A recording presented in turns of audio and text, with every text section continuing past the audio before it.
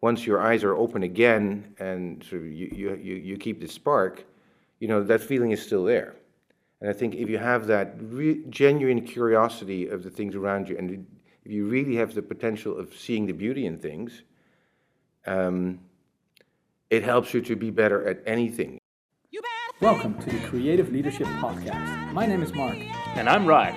And today we interview Think facilitator Huib Worfbij on the importance of being on a journey. Huib, could you tell us the story of your name? I'm named after a saint, Saint Hubert, Saint Hubertus, and he spotted the deer with the cross somewhere in the forest in Belgium. And I think he's a protector of, well, at least the hunters, but also I think travelers or something.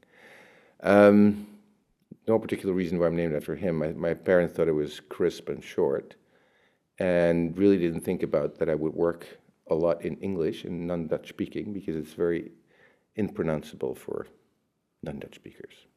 And as a child, I wanted to be called Tim or Jack or something like English sounding, but now I'm happy with it. Even in the Netherlands, where it's more common. Yeah. I thought it was not cool. And what does your business card read, or what would you like it to read? What would you like to call yourself? I think in one word it would probably be mentor, because I blend between coaching and advising and teaching and all that sort of stuff. And if you want to sort of overarch it, I think mentor would capture it most. What would be 3 reasons why you do what you do? Well, the first and foremost, because I really enjoy doing what I do. I like to be able to make a difference.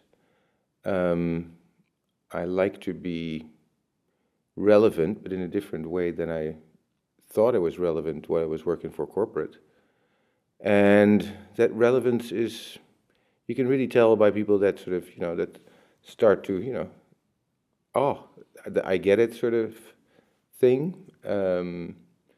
People that like to be in my company, ask my advice.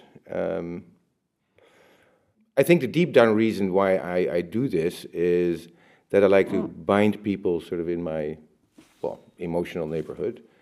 Because being left by people is something that I really can cope with very difficultly. And now we get to choose one of those reasons so you can expand. Mark, anything strike you there?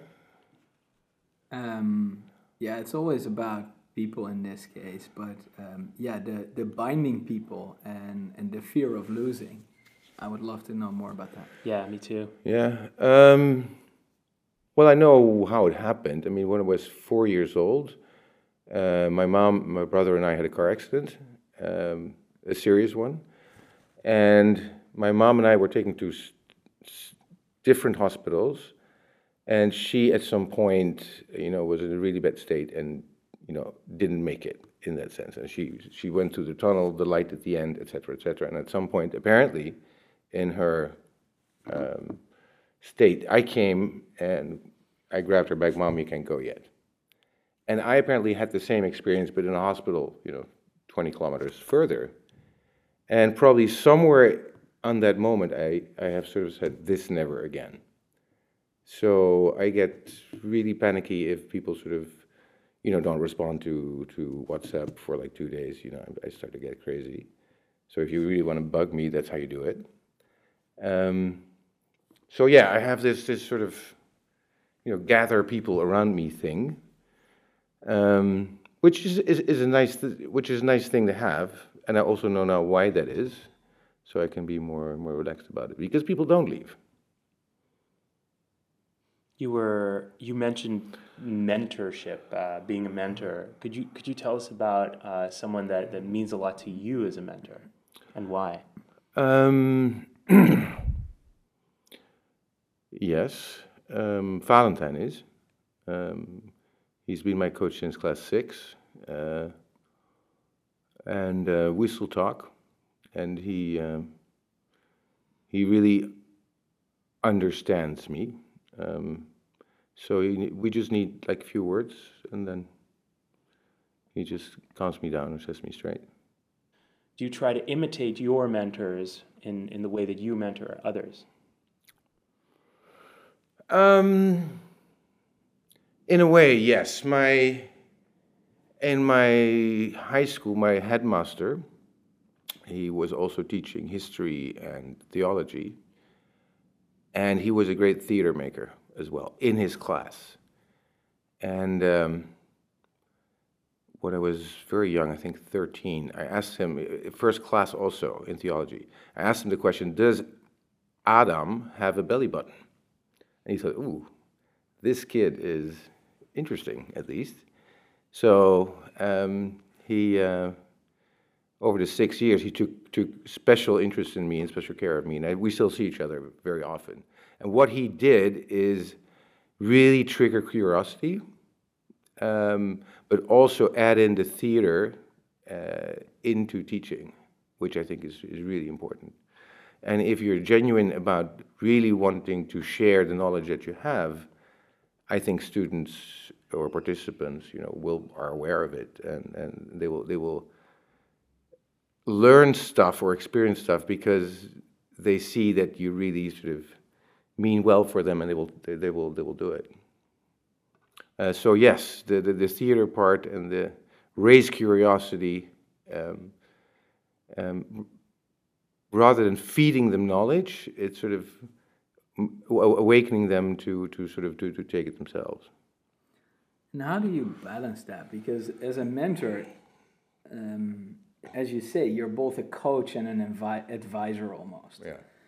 Where on the one hand, as a coach, that is more of a questioning and a letting people figure it out themselves role. Mm-hmm. Whereas as an advisor, sometimes you just have to say what is. Mm-hmm. How do you balance those two things? I don't know, I just do. I think also in advisory, it's important that you bring out the strength of the board or the people themselves, because they have the content, they have the knowledge, they know what they're doing. So in general, I think my advisory is pretty much letting them come up with the answer, unless the shit really hits the fan, and that sometimes happens. Then I'll sort of point out where the borderline is. I like to put, in an organization, you always have to sort of put a fence around it. So what is allowed, what's not allowed, type of thing. What do we feel is okay, what's not. And I like to put the fence as wide as possible, because within the fence you can play and fool around, and which fosters creativity and responsibility, all those things. But once sort of they cross the fence, then it's boom. I'm maybe not so friendly as you would think.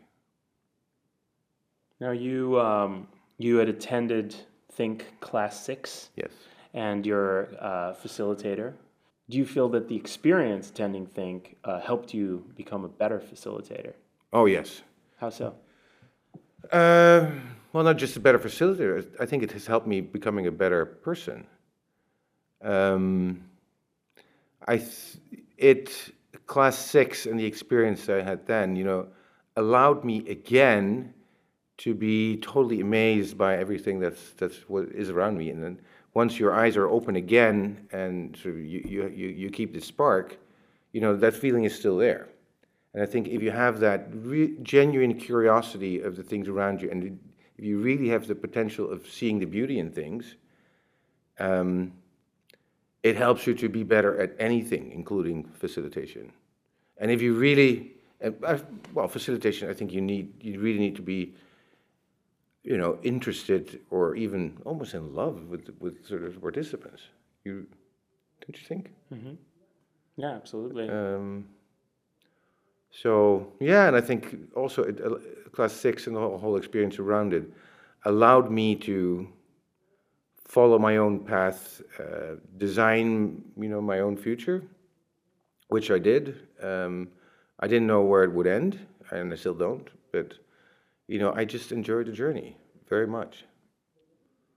And I think it allowed me to detach from sort of the perks from corporate, the status thingies, all of that was connected to it. I'm totally, off that now.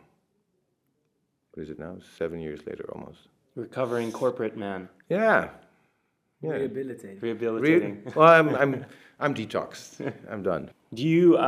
So you mentioned corporate, and the feeling that you get often when people mention corporate is that it has a bit of a negative sort of ring to it in terms of how it can affect people's lifestyles and choices.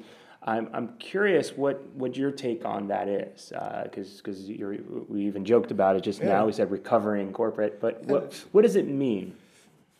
Well, in fact, I had a really. I worked 17 years in corporate, and I really had a good time, for the most part. What I think only the last year was a struggle, because I knew I wanted to do something different, and it took them a year to find replacement. If you're sort of in a position for a year that you don't want to be in, then that's quite some time. No, corporate is full of amazing, talented, smart, nice people. But looking back on all the things I thought were very important, and I still have drawers full of tombstones and that sort of stuff, I hardly can remember anything of that. All of the sort of the stuff that was millions or billions, it's just very irrelevant. Yeah. Having said that, I had a good time. I traveled the world, made friends, learned a lot of stuff, and I still keep the dividend of those years, and I need it in the work that I'm doing today. If I work with, especially for the custom programs with corporates or with boards, sort of the boardroom experience I have is crucial. I know it makes them tick. I know their language. I know their not just the verbal language, also their body language. And no, I wouldn't have missed it. No. You went on this journey, and how did that start? And what kind of moments do you recognize in that journey? Well, there was a very clear moment, actually a year before I stopped in my last corporate job. And I was in China for a wedding, and Niels and I went to see the Forbidden City. The Forbidden City has like pagodas sort of lined after each other, and on the roof there is, all of them have Chinese characters. And with one, I said, the thing sort of hit me. I said, what is this? And the guide, she said, oh, it's interesting you ask. It's Wu Wei. It means do nothing. And at that time, I was struggling very hard in corporate, working very hard, and sort of said, that one is for me. Sort of do nothing, not meaning sort of, sit on the sofa and just relax, but sort of letting things go with the flow. And after one point, I asked the guide, so what's your favorite, place in this Forbidden City? And she took us to a small bamboo garden, which used to be the private garden of Puyi, which is the last emperor. So I asked her, what did they do with him during the Cultural Revolution? And she said, well, they made him a gardener, they didn't kill him. And he also could still, write or paint characters, which is apparently sort of a thing that, emperors or imperial family members do. And so I asked her also, is there still any family left? She said, yes, 2 cousins, one in Beijing and one in Vancouver, but we really never see them. They really have a low, how do you call that? They don't capture the public eye very much. But what they still do is they're still both character painters. So she was talking a little bit with Niels, and I went off to some sort of room which was adjacent to the garden, and there was a guy behind a desk working, and he sort of asked me to come closer. And then the guide came after me, because clearly not the intent that I was going into that room. And then she sort of grabbed her face. She said, oh my God, because that apparently was the cousin of Puyi, the last emperor. So he called me closer, and he was working, he was painting. And he was painting a character, and of course, what was he painting? Wu Wei, the same one. And he asked me, would you like to have it? So, if you're like called, that powerful on that message within 15 minutes, it sort of hit me like lightning. basically saying, dude, I mean, stop it. I mean, what you're doing, I mean, just let it go. And go with the flow, and don't just lean on the saw so much. Just find your spot. And actually, right there and then, I decided to quit. Because if you need a message from the emperor, from the cousin of the emperor of China to stop it, you better listen. And the rest is history. That's why I'm here. Was it difficult to quit?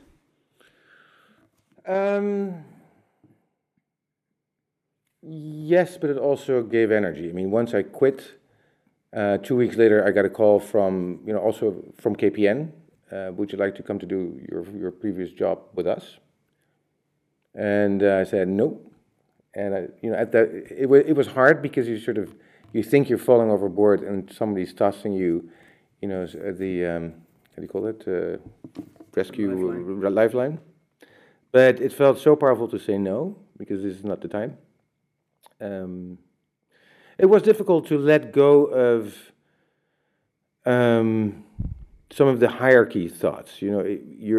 People often think he is a board member of such and such rather than he is whatever his name is, or he is making 200,000 rather than he's doing important things for the world. Before that was out of my system, it took a couple of years, but now it is. I mean, I still see that people can do important stuff also in corporate, but it's not necessarily that it's in corporate or that they make, whatever 100,000 doing it.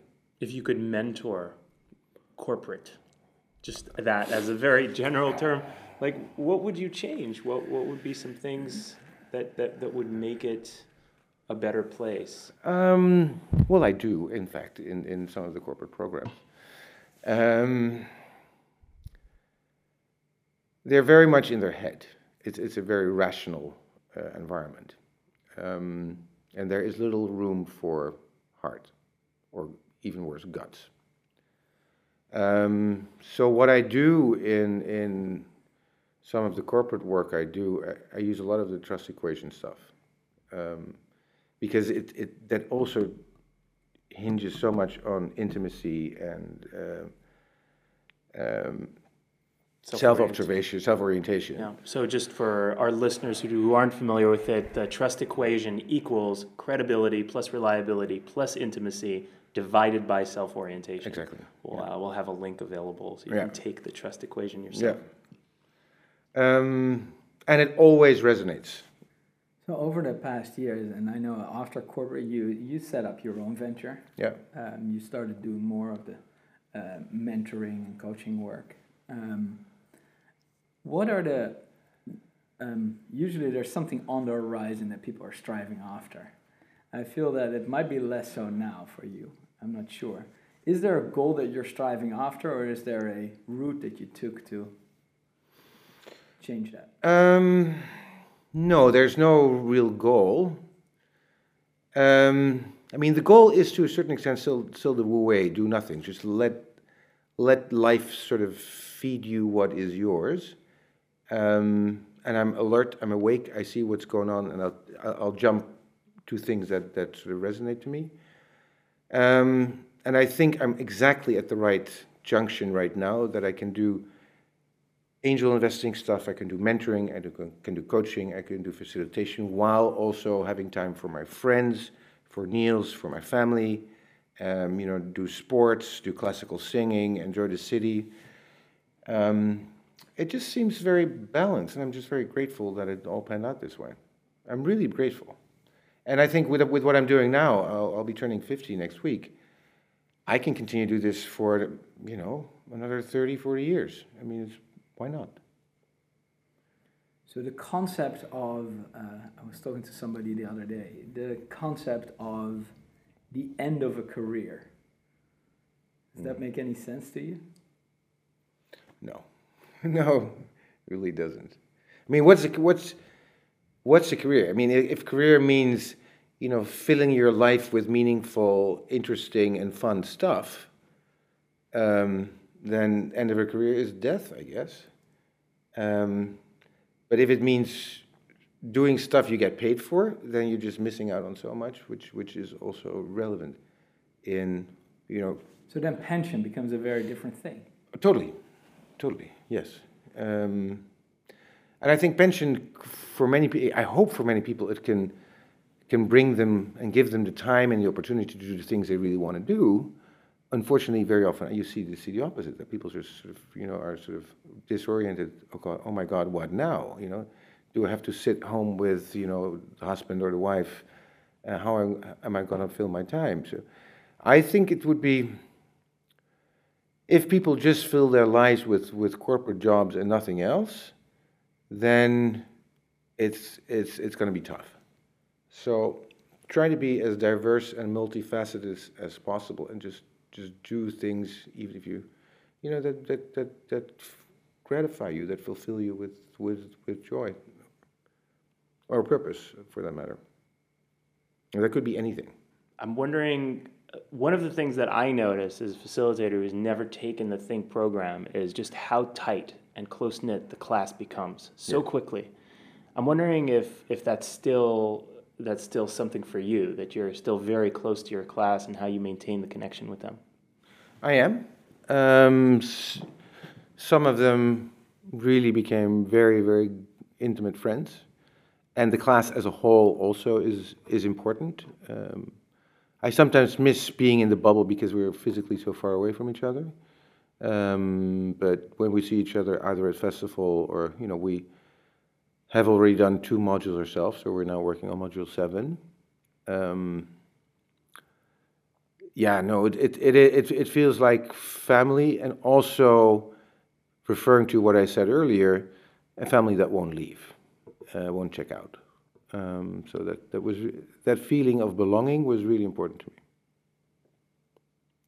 And maybe additionally, since I don't have any children myself, but still, you as a human being are equipped with the ability of passing on things that are important, of teaching, of loving, of caring for other people.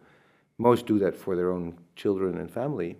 And if you don't have that, other than my husband in this case, it still has to find its way, and it finds its way. And maybe to end with, also one of the reasons why I do what I do.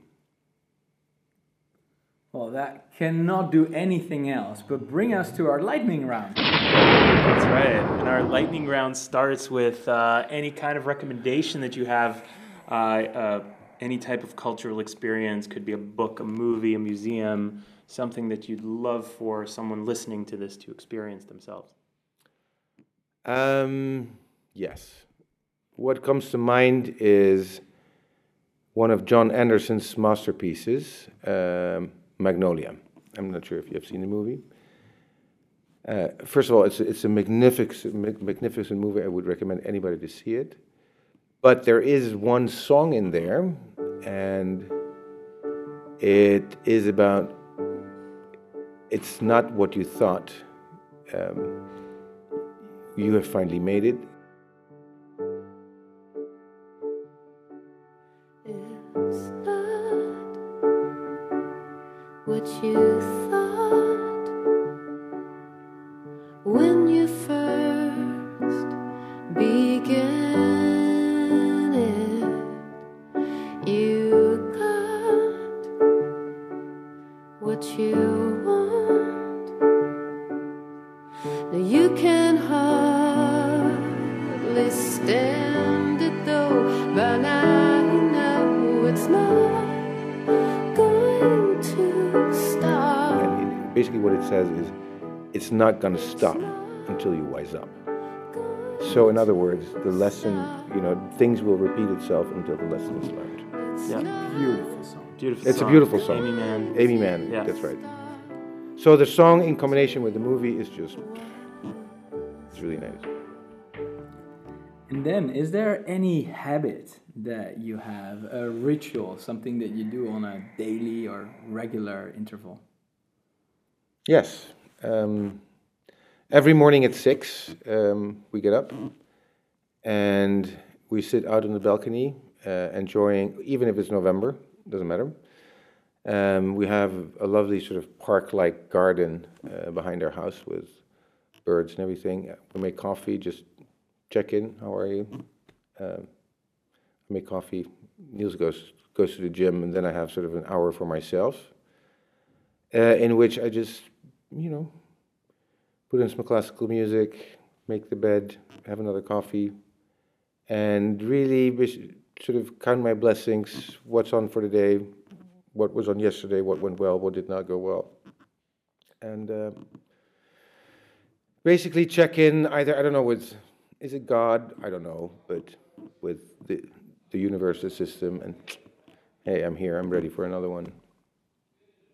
Cool. Very cool.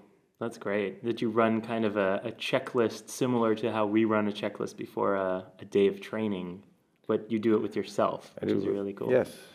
Yeah, it is sort of a check-in with myself, yes. Yeah. Fantastic. Thanks so much for your time. Thank you, Hal. Great. Thank you. This has been the Creative Leadership Podcast. My name is Ryan. And mine is Mark. And we'll see you next time. Or actually, we won't. We will hear you next time.